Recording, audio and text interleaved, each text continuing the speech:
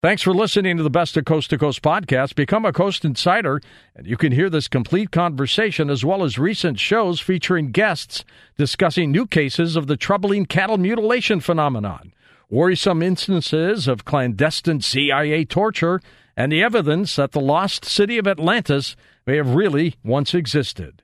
Check out these programs and many other fascinating episodes waiting for you in the Coast to Coast archive by heading over to coasttocoastam.com and signing up for Coast Insider. Now here's a highlight from Coast to Coast AM on iHeartRadio. Let's go to Debbie in Ashland, Wisconsin to get us going on Coast to Coast. Hi, Deb. What do you have for us?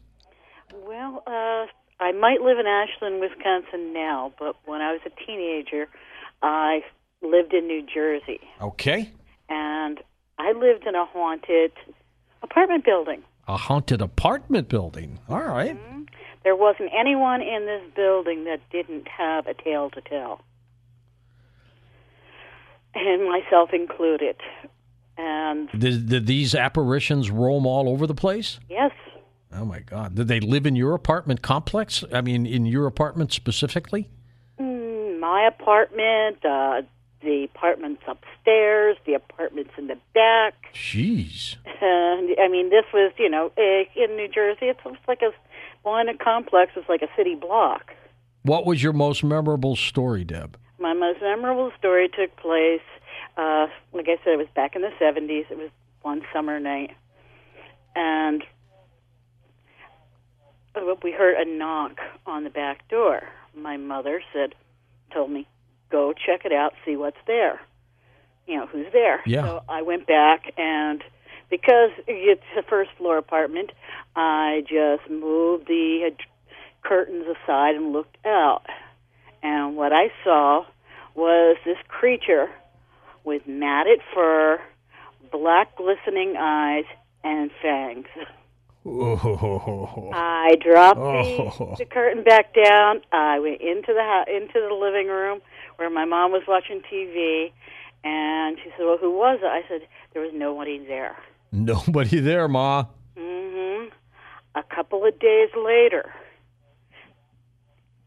we were sitting there watching TV, and we heard a noise coming from the vacant apartment above us. Oh, boy. And I mean, it sounded like all hell was breaking loose. And I mean, there was bangs and screams, and before we could decide whether we're going to go investigate or call the police, a knock came on our front door. It was the neighbor from the third-floor apartment. He was leaving for work, and as he got to the second floor, he runs into the girl who lived on the garden apartment on the first floor behind us. And she was pinned to the wall, eyes as big as saucers, shaking like a leaf. Jeez. And he says, I got to go to work, but see if you can do something with her. Help her. Yes. So we brought her in, and we talked to her, did our best to calm her down.